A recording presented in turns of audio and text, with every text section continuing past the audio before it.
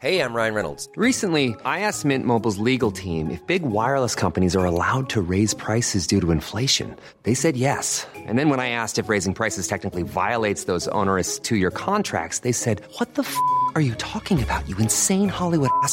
So to recap, we're cutting the price of Mint Unlimited from $30 a month to just $15 a month. Give it a try at mintmobile.com/switch. $45 up front for 3 months plus taxes and fees. Promo rate for new customers for limited time. Unlimited more than 40 gigabytes per month. Slows full terms at mintmobile.com. Hiring for your small business? If you're not looking for professionals on LinkedIn, you're looking in the wrong place. That's like looking for your car keys in a fish tank. LinkedIn helps you hire professionals you can't find anywhere else, even those who aren't actively searching for a new job but might be open to the perfect role. In a given month, over 70% of LinkedIn users don't even visit other leading job sites. So start looking in the right place. With LinkedIn, you can hire professionals like a professional. Post your free job on linkedin.com/people today.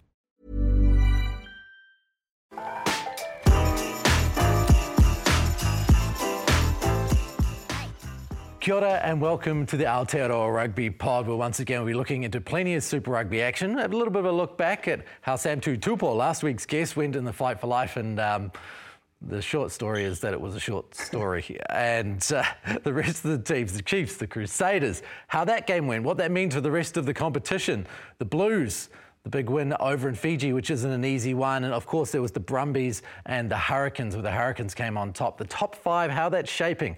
We'll have a good look at what it is and why, and also a bunch of questions from you at home about the All Blacks 9s and 10s, about Northern Hemisphere players and how their bigger, more physical approach, as mentioned last week by Sam Tuitupo, could affect the All Blacks and the way that they play. So, no further ado, James Parsons in studio.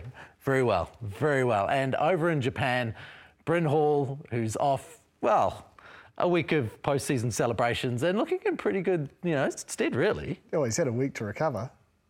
There wasn't a lot of recovering, lads, but no, it's good to be back. I think enjoyed watching you guys last week, and obviously Sam Tuitupo with the great knockout in what was the first 12 seconds. So, good to be back, lads, and I'm looking forward to really diving in and talking about what happened on the weekend. Yeah, it was good. In fact, I was on my way to the stadium and I missed it. Oh, actually? Well, yeah, because it was over before I actually got to my seats. My God. I must admit, I was seriously impressed with how, he was just straightforward, but I'm going to knock him out round one. I can't let it go to round 2 or 3. Yeah. And I was like, oh, yeah, that's good. He's backing himself. But then when you saw it, it was like, holy dooly, he did not miss. Those of you who missed it, this is what it looked like.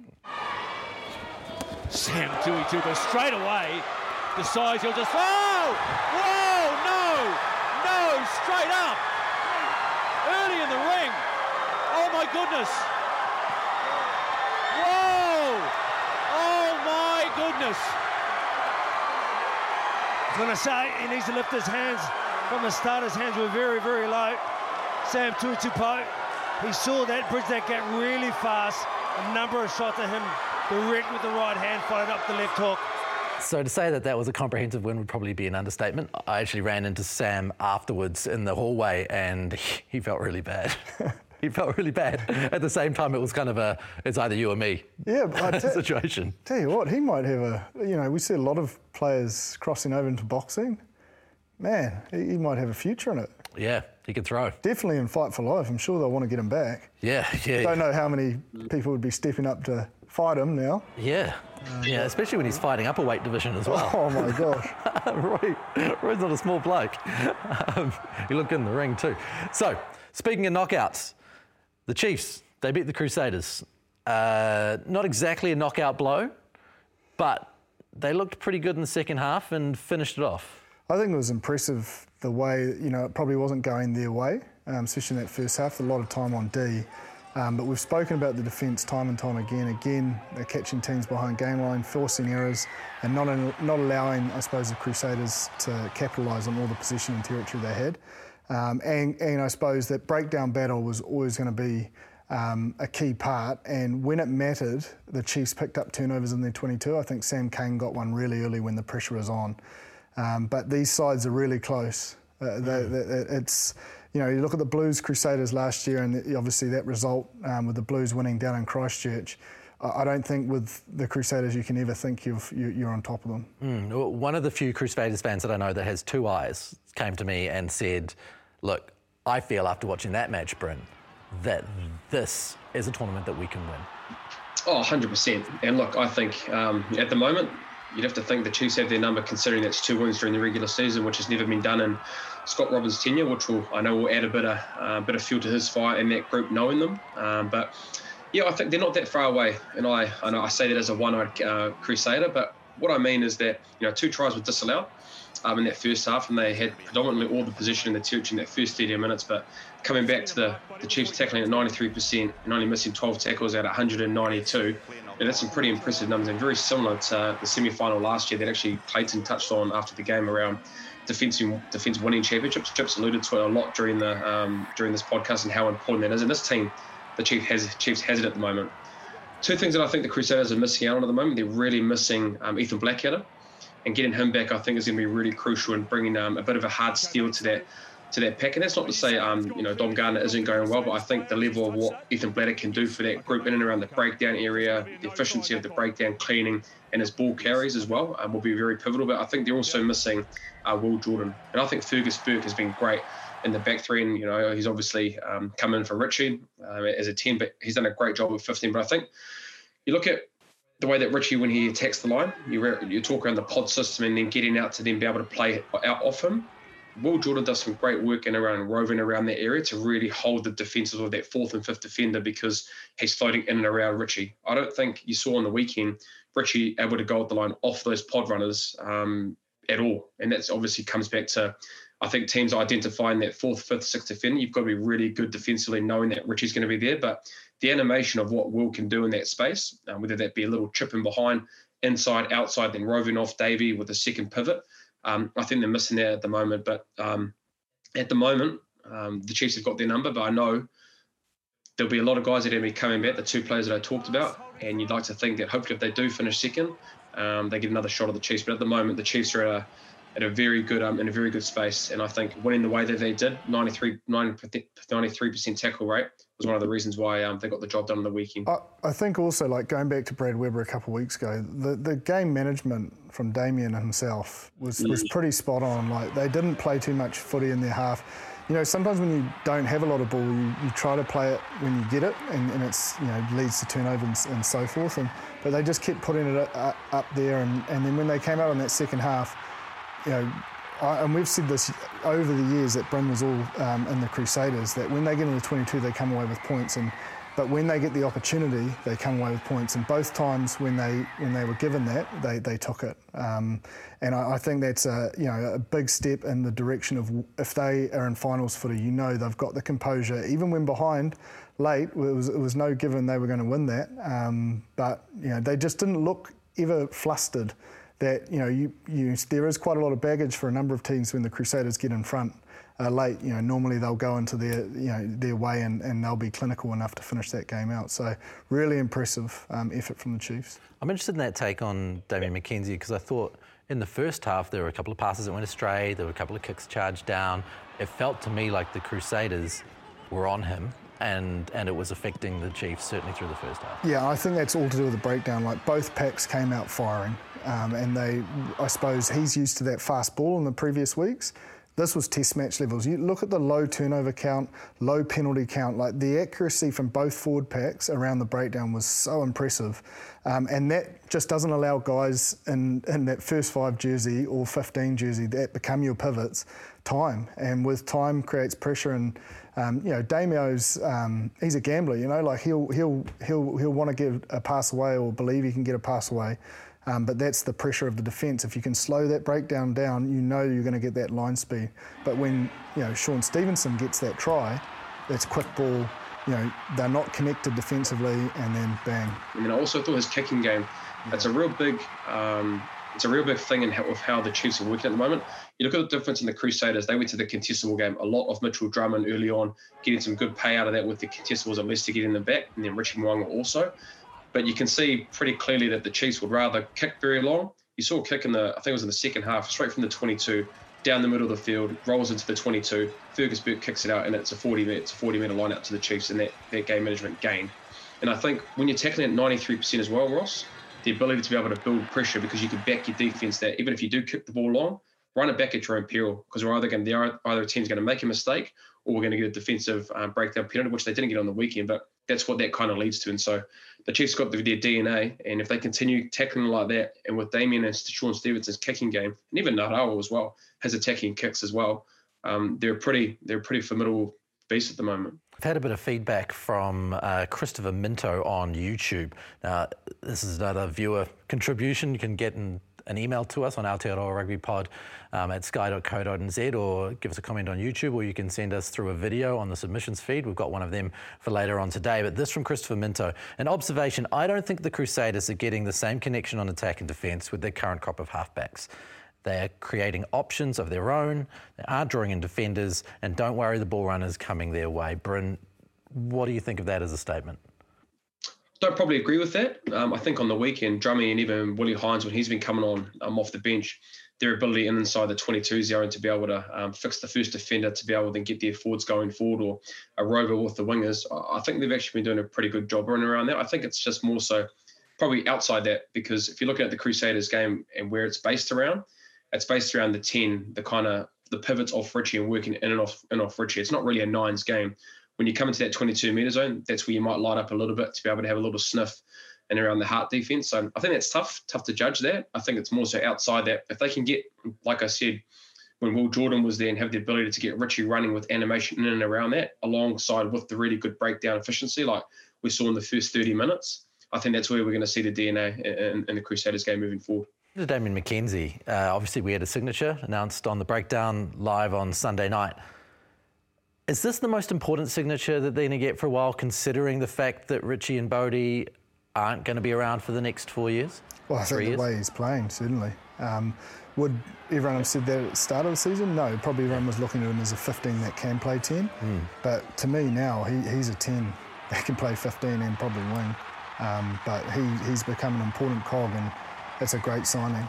And we've got to make sure we make every post a winner for him, that he wants to stay through till 27, obviously, because he'll be key for that too.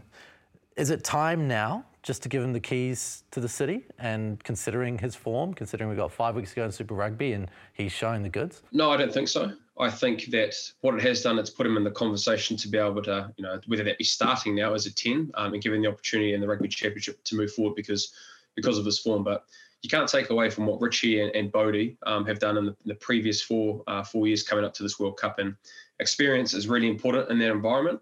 And, it would for me, it'd be a very brave call to be able to go, here's the keys, Damien, take us to the Rugby World Cup. If they do that, then fair play to him, and he's got that confidence. But, I think personally with how the All Blacks is usually run, I don't think they'll give Damo the keys. It'll still be a combination of, I think, Richie and Bodie and understanding that. But then what Damo has done is put himself in that conversation that, whatever direction we do go, he's a definite person that could be able to play that position. But from just seeing and knowing the selection process of what's happened the last 4 years post the World Cup, you'd have to think Richie and Bodie would still be the front runners, considering how it's usually run. And I think, at Test match level, if you look at the weekend and don't want to harp on about the breakdown, but it's so crucial for 10s and the way they play, it's another level up. So the time is going to be down. Those rush line speeds, especially of the Northern Hemisphere teams, I do think he warrants a run, late in a game, late in a Test match to, get the trust. Because what if one of those two go down?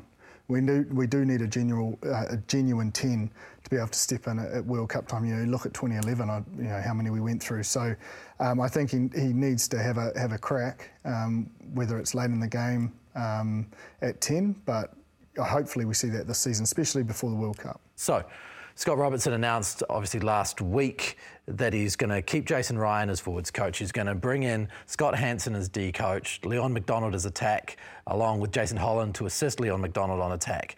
That's a few major signings in the way that we shape up for next year. Brendan, maybe start with you. You've spent a fair bit of time, because Scott Hansen is probably the person on this list that people don't really know. They might have seen him in a mid-game interview between the Chiefs and the Crusaders on the weekend, where he showed that he's a combative customer. What has been the key difference? Because it's been a lot different from that game in round 1. We're in round what now? That's the difference. All the best. Thank you. But what do we need to know about Scott Hansen? Oh, that's a really good way to put it there, Ross, because look, he's fiery, he's competitive. He's a former halfback, and a lot of halfbacks they're competitive to the core. So what he does do, he's got a great amount of relentlessness when it comes to his preparation and his work side. Look, the guy's consistently in his computer, putting out clips for the team, whether that be Inside's group or just collectively as a team, and his work rate around that is really, really good. And I think the one thing about Scott that I love about him is it's his accountability. His accountability in and around knowing you're off, you're not going to know. He's not afraid to be able to give you a hard word around getting that right, and then also having the ability to be able to understand a person's personality, to maybe give them a pat on back to get the job done. And some people probably think if you're working as an attack coach, is it going to be beneficial moving into the defensive side?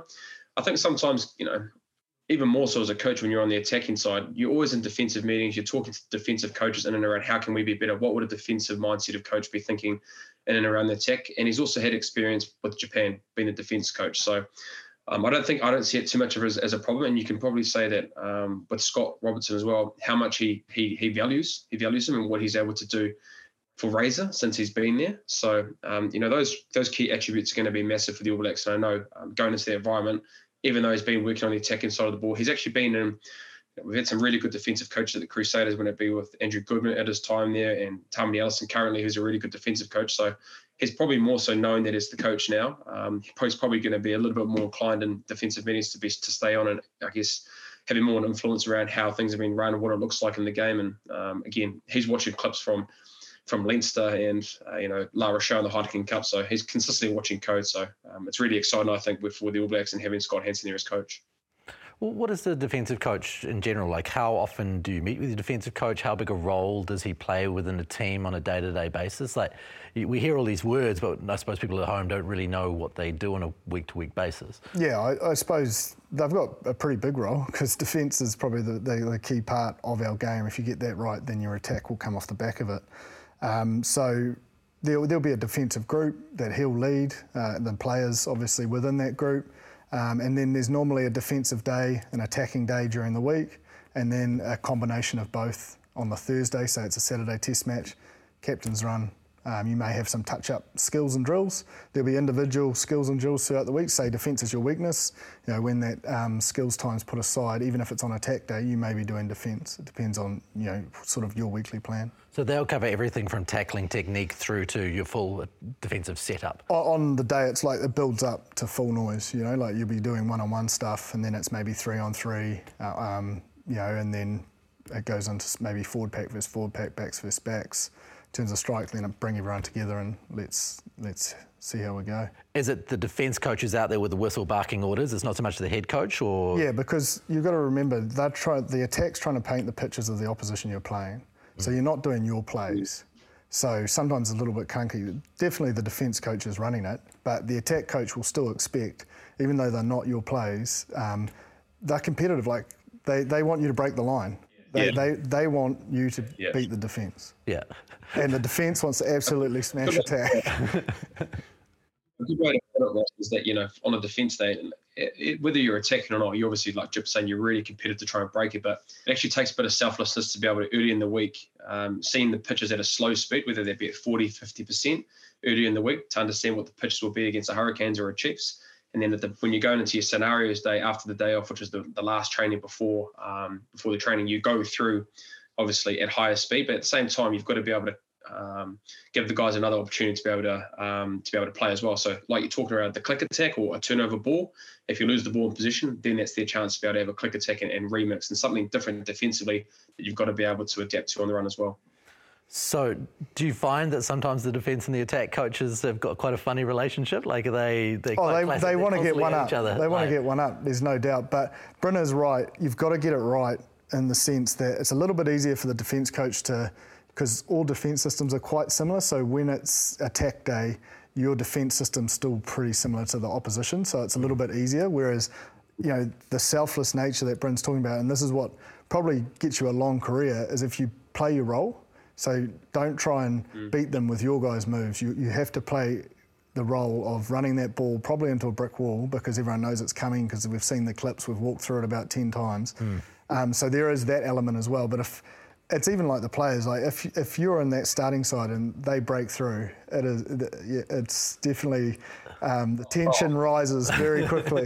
The defensive side, sometimes they set you up so well because they run it so good. Also, maybe even like a click attack with off some knock-ons, and you walk away from that training session thinking, man, geez, we've got to be able to get our week right here because they've put in such a good effort, and it sets you up for the weekend. So it's a real selfless second understanding. And the real good coaches really drive that understanding that we've also got to give these guys opportunities to play and show their case to be able to move into the 23. But at the same time, as a player, selflessly, you've got to understand that, it's for the better of the team. But then when I do get my opportunity through click attack or through this move that we're running, you've got to be able to nail it. I would imagine as a fringe / wider squad player, that's where you learn rugby. Is it? Because you're having to embody the opposition and you're having to learn new ways. That's game day. Yeah. You've got to look at that as your game day because that's the only chance you're going to get to impress the coach to get a crack. So as long as you stick to the script and you do, if you go against the script, that'll be the sure way you'll never get selected. But if you stick to the script and you show I suppose the application and probably physical presence, people will take notice. Even the opposition players, maybe the senior players, be like, man, get this kid a go, he's into everything sort of thing. So it is really important for those squad members to deliver, because if they're hungry enough to want that jersey, it means you have to turn up in that starting line. You can't have a day off because they'll go straight through you if you don't have that same level of intensity.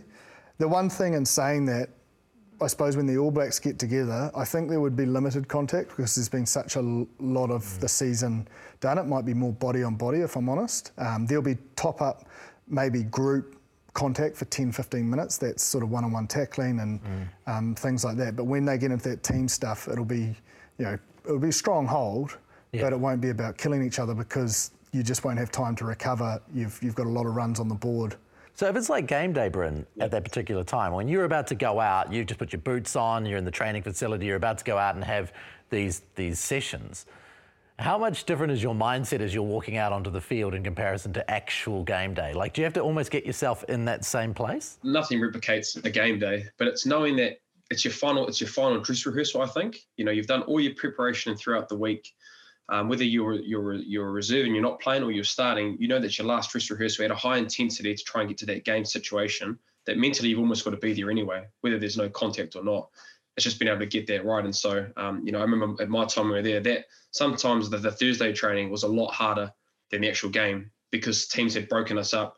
We've done all the preparation side, but they've still broken us. We've got one thing wrong, and probably a couple of examples on the weekend. They got a little things wrong defensively, but you've seen that in training as well. If you don't get that right, it almost does give you a little bit of anxiety going into the game, which is great because you go away from rugby and you've got 24 hours to have the conversations. Did we get this right? What does it look like? All right, let's do this in the game. So the Thursday training or the last training before the captain's run is massive. And sometimes those intensities, you could probably attest to this, sometimes those trainings are worse than the game. I think it's different for forwards and backs. Like I reckon if you're in the forwards, you've got to get to that game day mindset, otherwise you'll get hurt, like genuinely. Like, because they split at the start. So we go do mauls and scrums and breakdowns, and she's all on. She's a hundy.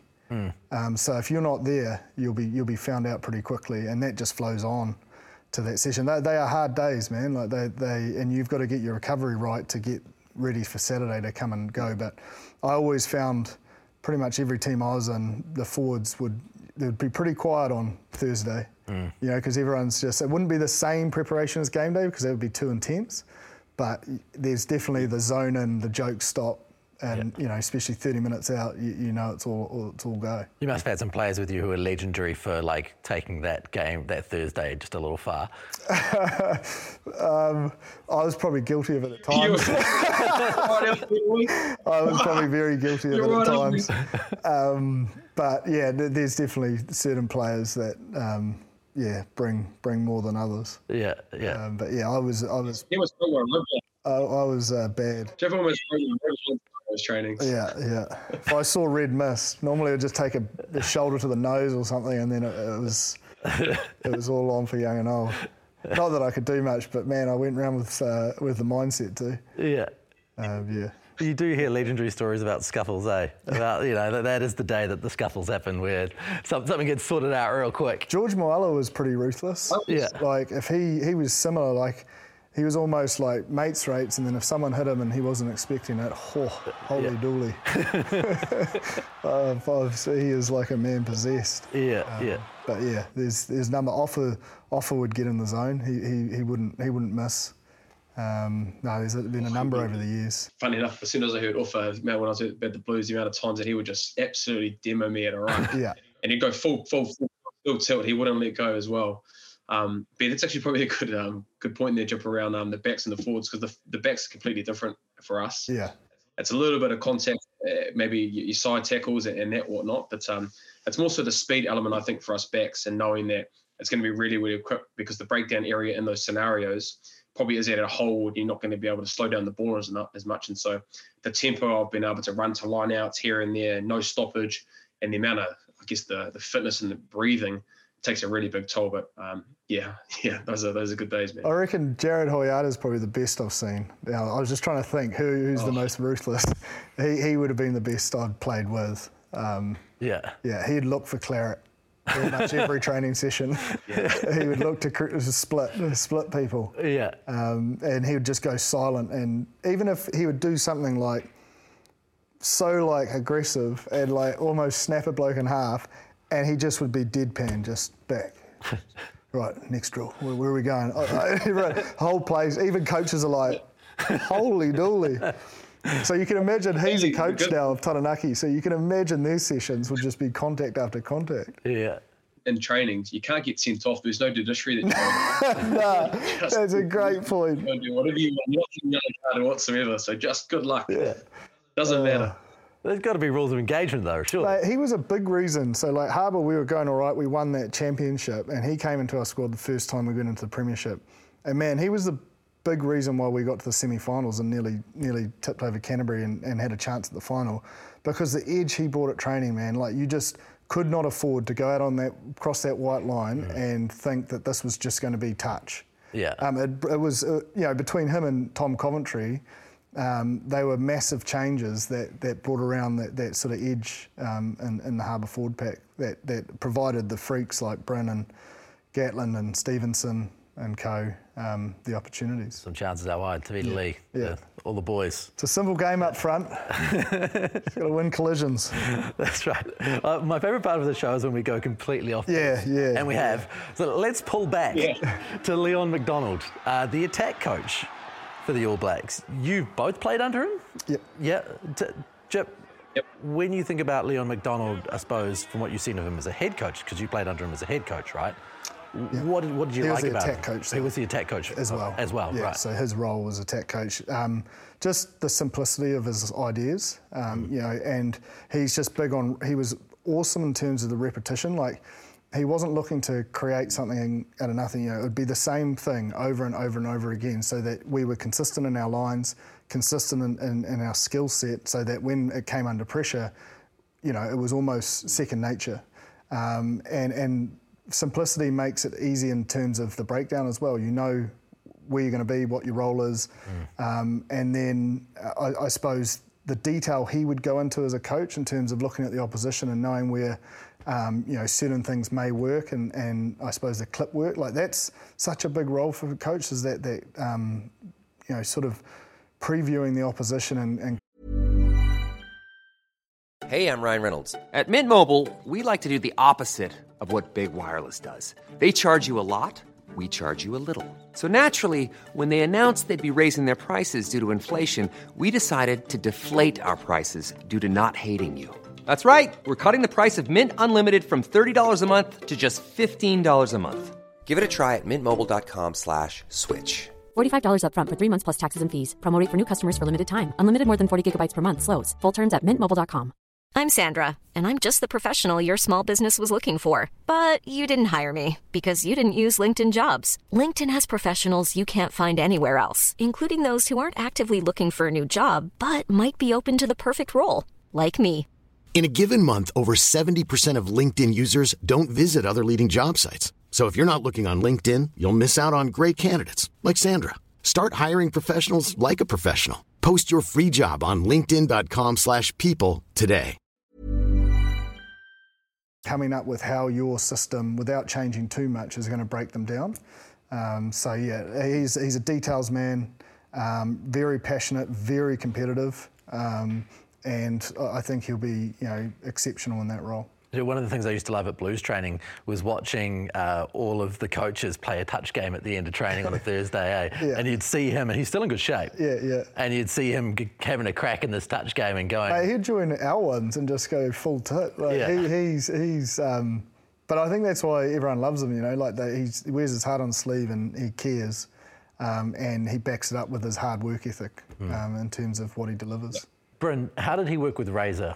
Oh, I think it was, from what I saw, they got along really, really well. And I think, they've obviously got that understanding, playing together in the All Blacks, and especially the Crusaders, and winning so much down there. There's also, that's just the fact that they obviously get along. But, those are the two things that I put around for Leon,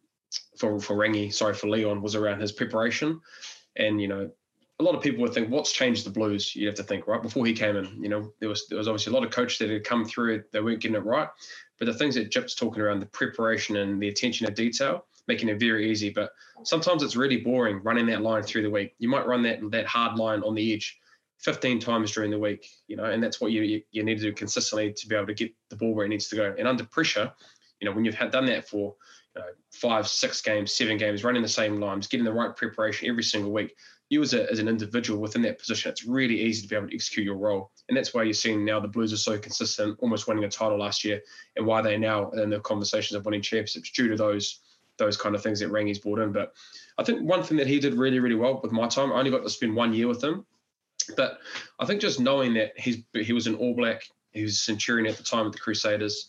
So when he spoke to you, you really cared and you understood he was coming from a good place, and his understanding around communicating to players in big moments and big games, especially in finals and around those tight games, he could bring the best out of you as a player. And he's, there's just a few things he'd say to me on game day or something. I was like, oh yeah, that really resonates with me. I'm like, yeah, that's what I needed to hear.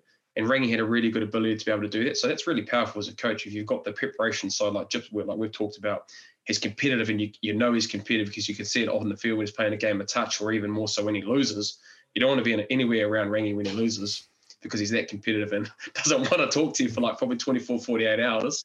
But, all those attributes, I think it's really important. And a lot of that coaching staff that Razor's selected has those traits. So as a player, you can only get behind that. And I only had Rangi for a year, Leon for a year, but all those points that Jip's touched on, and the one that I just said, it's really powerful as a coach, and he's got it. I think as well, just to add to that, the way he articulates his points is really simple as well. It's not hard to understand, which makes it a lot easier to get things in motion.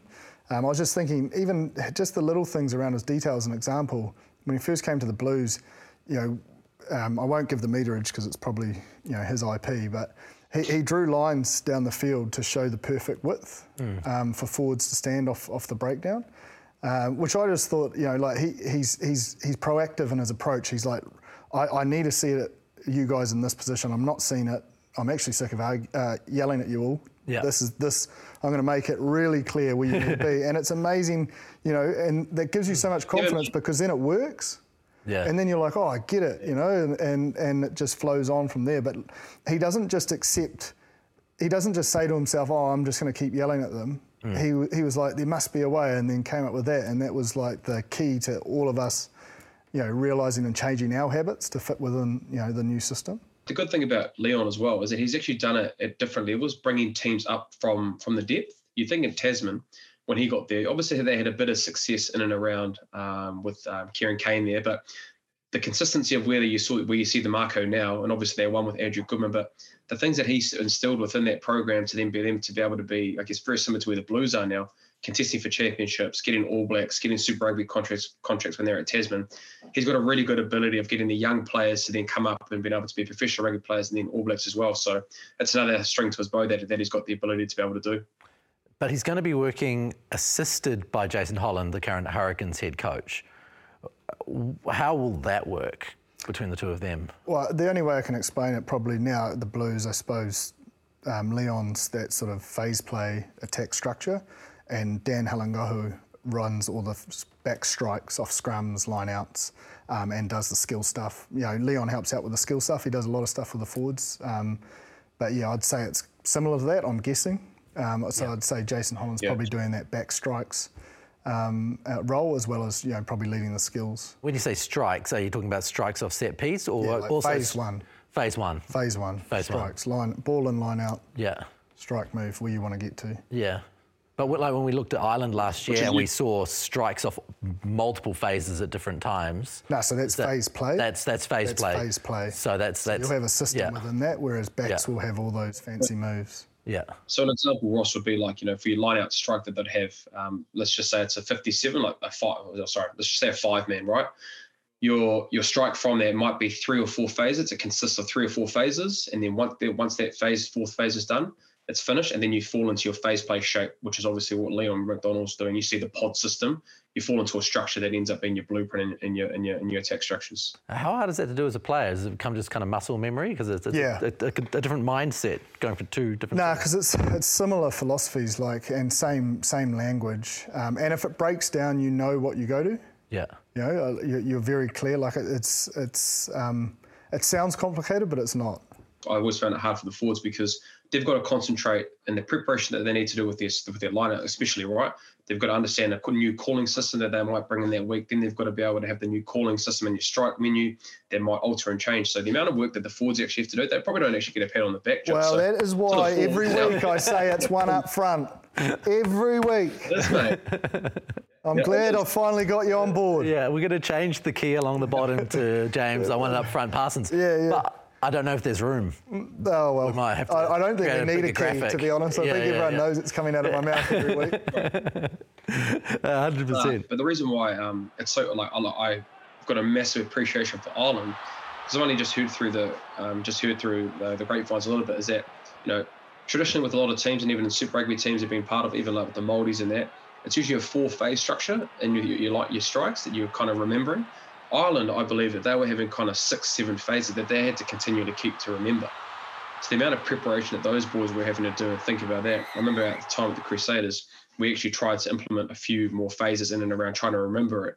6-7 phases, continually remembering different parts of where you were going on the field, and found it actually was really, really hard to be able to get the detail at those long phase 6-7 phase counts. So 6-7 strike phases. But yeah, I guess Ireland, if they're still running that system, it just adds to how good they are as an international structure. But I think it shows you how important Johnny Sexton is, because I bet you he's like the Rain Man. He knows it all, and he's actually coaching on the run. That's the power of him. So when he's not there, do they need to look at going back to 3 phase sort of strikes? I'm not too sure, because we looked at similar things, and it's just like it gets clunky. And also you potentially, for us down here, is that, you don't want to take away the ability to look up, see a hole and be robotic. If there's a hole, take it. Like, you can break the play and have a line break, please. You don't want to get in that, I suppose, that mindset of, just going through the plays. I would imagine, because one thing can go wrong and that stuffs up everything else, right? So it must be quite difficult to continue within that system when this person who's integral is no longer there. But even sometimes, say a strike it needs to be in the midfield, and for some reason it ends up on the 15. You know that it's gone. So it's right, we're in phase play shape, we're playing now. Okay. Do you know what I mean? If they don't hit the target of where they should in terms of the back strike because they saw something else, that's what 10s do. They phase play, or they'll communicate it's over, and forwards will, the shape you're going to. So you stick in the same shape, it's just in a different part of the field. And I think, as my example, when we played there, we got to the 6th, 7th phase, and me as a halfback, I'm thinking, man, okay, that's the 3rd phase that's happened. I've got 3 more to think about, knowing when the ball's going to go. But then you take your ability to be able to think about and play what's in front of you, and you miss opportunities because you're thinking about the actual shape and the structures within that time. So, I just find, but again, that's just an example. I think we've got the balance really right here and around the 3 or 4 phases. Most Super Rugby teams are thinking in and around that, being real brutal. It makes it real easy to be able to understand your role. And then you don't want to take away the flair that New Zealand rugby has. And I guess those kind of numbers helps you to then be able to be instinctive. There's a lot to take in. She's not just Tuesday, Thursday nights. There's a bit that goes into it. Yeah, and then a couple of Lion Reds at the bar afterwards. It's not quite the same. No. Yeah, absolutely. Now, one of the things that Razor talked about, we'll continue with this coaching thing, is the way that he has selections and the way he uses his assistant coaches to help him with his selections. Like when I think of a traditional model, at least for the All Blacks, it's the coach, the assistant coach, and a neutral, a guy who's kind of like Grant Fox was, in and around the squad, but not a coach as such, but with knowledge and mana and all of those things that you need. He was saying in an article this week that he often relies on his assistant coaches to sell him ideas, sell him on players and how they'll fit within the structures. And then he takes that on board as they create the selection. And it's quite more of a group dynamic as far as thinking. Is that what you noticed at the Crusaders, Brent? Yeah, I think there was a similar structures. I believe that, again, I'm not too sure, but you hear a little bit in thinking around what did happen. I presume that Razor would obviously have his idea of who his team would be. But then I think the greatest thing about asking the assistant coaches and all of them is that they'll have their own areas of players that they work in a week-to-week basis. So, Jason Wright, for example, would look after the tight five. Razor would look after the loose forwards. Scott Hansen would look after the inside backs. And then Tamati Allison or Andrew Goodman would look after the outside. So on an everyday basis, Razor would have his idea. He'd look at clips and overall would be thinking about the team structures. But then there might be a time where, Tamati Allison might be going, I want to pick this player because he's shown this consistently for the last 4 weeks, or this week we might be able to use him from what I've seen in the trainings and the training matches, So collectively, it's great to be able to have those guys that are in-house, knowing the players every single day, having the conversations. Are they learning? Are they being able to adapt? Are they communicating with me? And so I think having those assistant coaches to have those conversations is really, really important. But then I think, Razor would obviously come over the top and thinking around, thank you for all those opinions. We might change this, we might change that. But at the same time, if it came to 50-50, you'd always have to go with the head coach and he'd pick the selection based on that.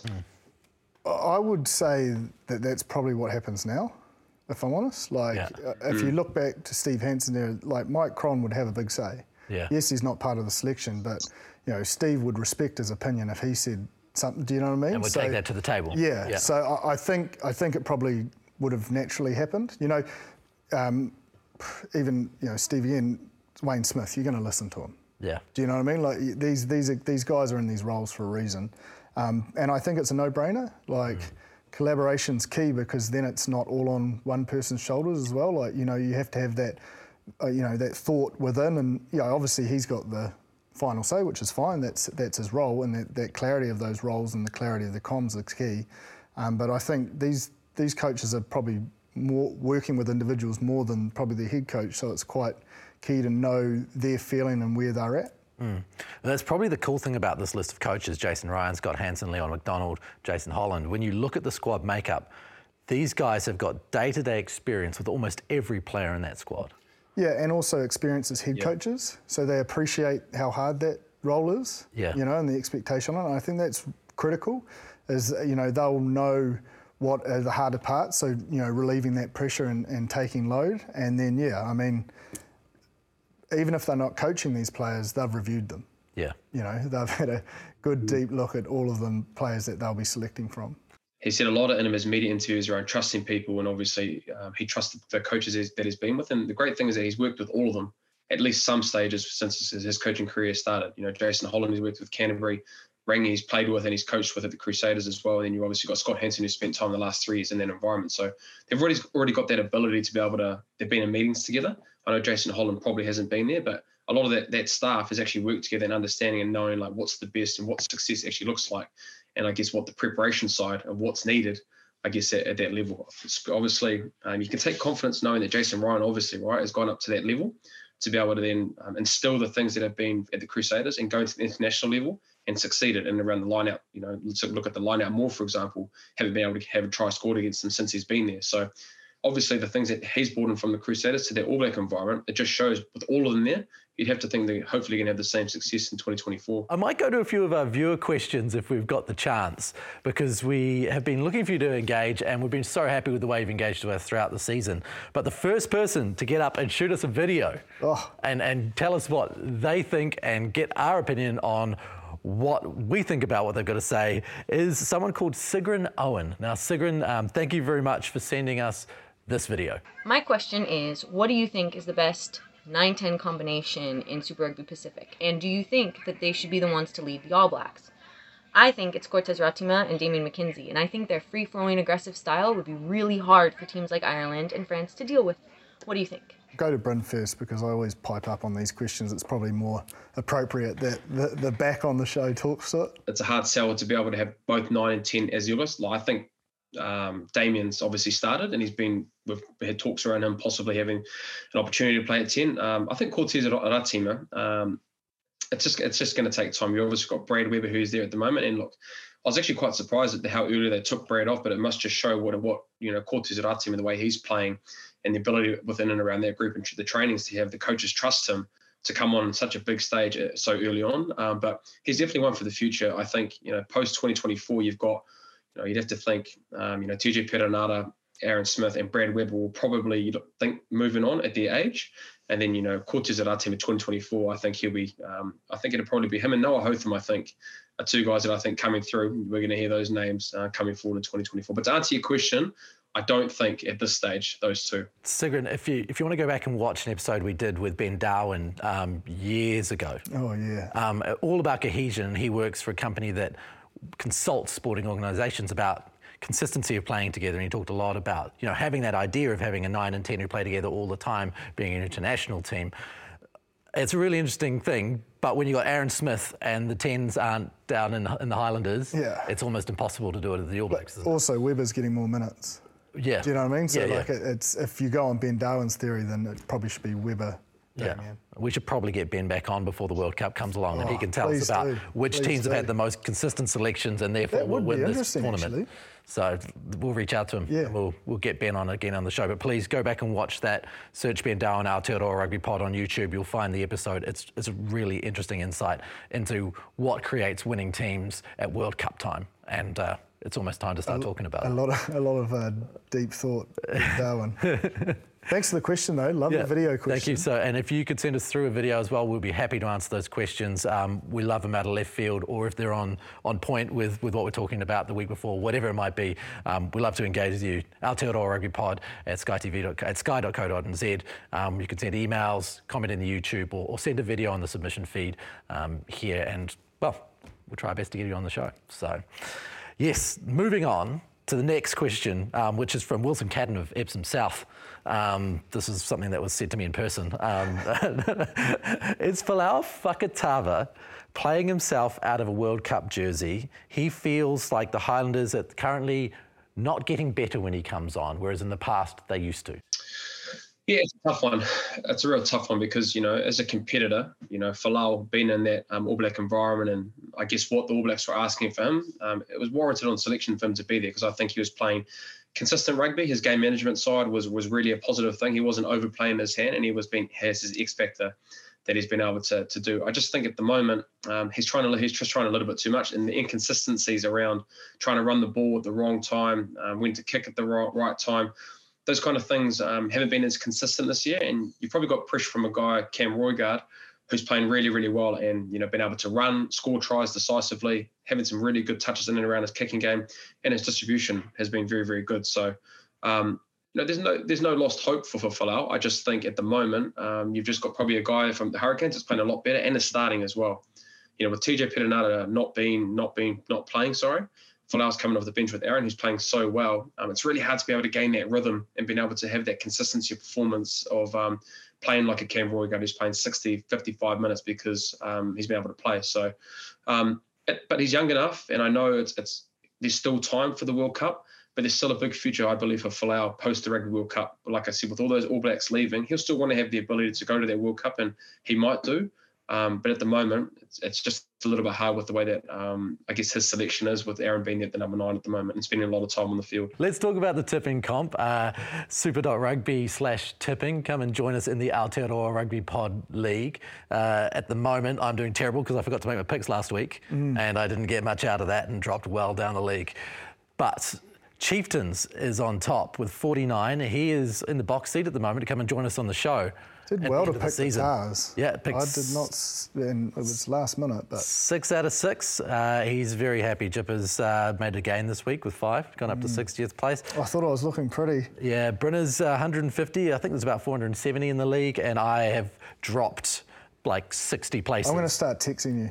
You should tell me. On Friday mornings. You get an email on Friday. I'm going to text you, mate. I get an email on Friday. Put your Friday. picks in. Well, when I get the tipping numbers on Monday before we record the show, I should really do my tips then, but I keep on thinking I'll just wait until, the selections come out and, I don't want to do this twice. Well, I should probably... I change mine about 4 times a week. Yeah, 100%. Old Harry Hart out over here and still gets it wrong. All right, well, let's have a look ahead. Landers Chiefs. Again, I do want to see the team, but you'd have to think the Chiefs aren't going to change too much when they're on this run. Yep. But they are going to have to rest some bodies. Yep. No, I'm going the Chiefs. I just think even the words that are coming out from that camp, they're that motivated to the winning streak. And I think Clayton was like, oh, we don't even talk about the winning streak. Like, said it right down the barrel and had no emotion. So I guess just how they are and the performance they had on the weekend with it. Yeah, so you can just tell that the messages that are coming out through that group, the belief that they're gaining, they're in a pretty city spot, a really good spot. But yeah, I'll go the Chiefs. Even if they do have changes or not, I just think the group and the depth that they've got at the moment, not much will change, I don't think. The Drua versus the Canes. This is in Fiji. This is an interesting game. Oh, man, I'm on the Canes bandwagon after the weekend. Are you? Yeah, they're type 5. So they hadn't had a more... So often the easy go-to for the Canes is, type 5, they've got a rockstar Lucy's and backs. But they hadn't had a more try scored against them. And yes, I know the Brumbies did score one late, but understand the early injuries, Flanders having to go into lock. They had no impact off the bench against a side that is humming, as in the Brumbies. That was such an impressive win from the type 5. And Isaiah Walker-Lerueri, Safar Moore was huge. Nemir, huge. Lomax really stepped up. And Flanders obviously stepping into lock was huge as well. It was so impressive. And then you've got Karifi, who is basically manhandling everyone he can get his mitts on. I just don't think they're in that space that they'll see this as an easy game, and they'll send the big guns. And I think they would have taken a lot out of what the Blues and the way the Blues played last week, and they'll get the job done. Yeah, 100%. And I think also Devin Flanders as well, to jump on that as well, Jip. He's been great, man. Massive future. I love watching him play. But I think the Hurricanes will send their top team over there, just knowing the kind of mistakes that other teams have made sending over B team. Do it during peril, because we haven't even touched on much of the Blues, but I just want to give a massive shout out to the Blues forward pack in that game. Yeah. Man, geez, they were relentless in and around that area, and just in tough conditions as well, humidity-wise. The ability that they were able to put out for 80 minutes, just beating them up and not giving the opportunities for the Ndrua was great. But yeah, I think the Hurricanes will be pretty similar, taking the blueprint of what the Blues did. If you can shut down their counter-attack, which the Blues did really well off lost ball, or of the offload game, they'll take, I guess, the blueprint of what the Blues did really, really well, and the Hurricanes will get the job done. Crusaders v Force? Crusaders. Yep, that'd be Crusaders, and hopefully Will Jordan playing. That'd be nice. Yeah, it'd be great to see him. I think everyone's waiting. Feel for the Force if he is. The number. It's not the player you want to see on the team sheet. He's the first name. Whenever you talk to anyone in public about rugby, the first name is, do you know anything about Will Jordan? Yeah, well, when's he going to be back? It's electric. Yeah, hopefully he's back this week. Let's see. Blues versus Moana Pacifica. Moana Pacifica coming up the highway to Eden Park. Blues. Yeah, tough season for Moana. I'll go Blues. Yeah, are Moana going to go through without a win? If they can sort out their breakdown, defensively, I've looked their attack. I've pumped their attack up left, right, and centre, and it is doing the business. But defensively, is tackle choice, Bryn, getting guys to the ground and having a hunt. I think they've had the least attempts at the breakdown. Yeah. And if you don't slow that ball, because they've tackled at 91% against the Rebels, but if you're not ready, you don't even get the chance to make a tackle. There's been a lot of games this year where they've been up in that, the 90 or the high 80s to be able to put teams under pressure, but it's more so just teams are playing on top of them, and when you can't slow down that ball, it doesn't even have to be, a jackal presence. It can just be a chop tackle, and the guy going up top being able to then do a job counter-rucking through, or being able to hit and stick, to be able to slow down the ball for at least 3 seconds to give you guys an opportunity to get set, and then being able to use their physical ability. It's just too many times that they're playing, teams are playing on top of them and they're not set. There might be a little confusion of communication in and around who you're on, and then that's where teams are kind of beating them at the moment. So, hopefully it's an area they can get a little bit better. Bryn, when I was growing up, the Reds versus the Tars was a must-see event. Even for Kiwis, it was the big game in Australia. It's not so much anymore with the Brumbies being the preeminent team, but who do you think out of the Reds at home versus the Tars?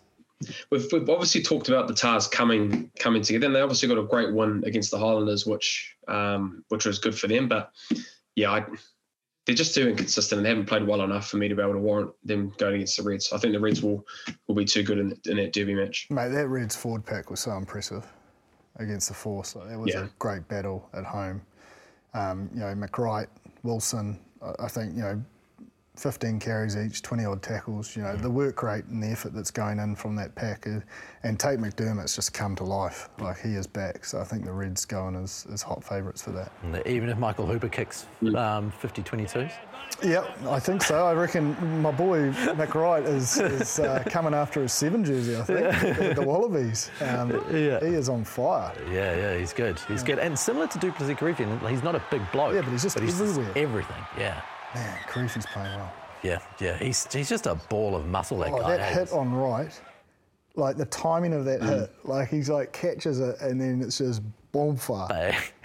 Buried him. Yeah. He just plays angry, man. Oh, Duplessis just plays angry. He's a great watch.